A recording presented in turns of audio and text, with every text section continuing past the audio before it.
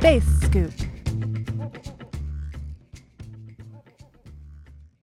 If you've ever broken a bone, you'll know that X-rays are bad for humans. When doctors make an X-ray picture of a broken bone, they leave the room to avoid being hit by X-ray radiation every time. But the radiation you receive from an X-ray of your arm is 50 times less than the radiation we are blasted with every year from cosmic sources.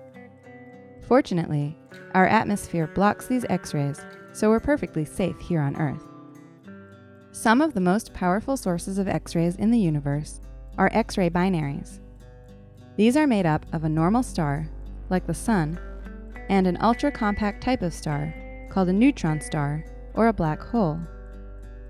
As these two objects orbit one another, the neutron star's strong gravity pulls material off the companion star and onto it. A new study of an X-ray binary called Circinus X-1 found that it is less than 4,600 years old. This makes it the youngest X-ray binary ever seen. Astronomers have detected hundreds of X-ray binaries throughout our galaxy and others. But these older X-ray binaries only reveal information about what happens much later in the life of these systems. The new observations tell us new information about the stage just after the system forms.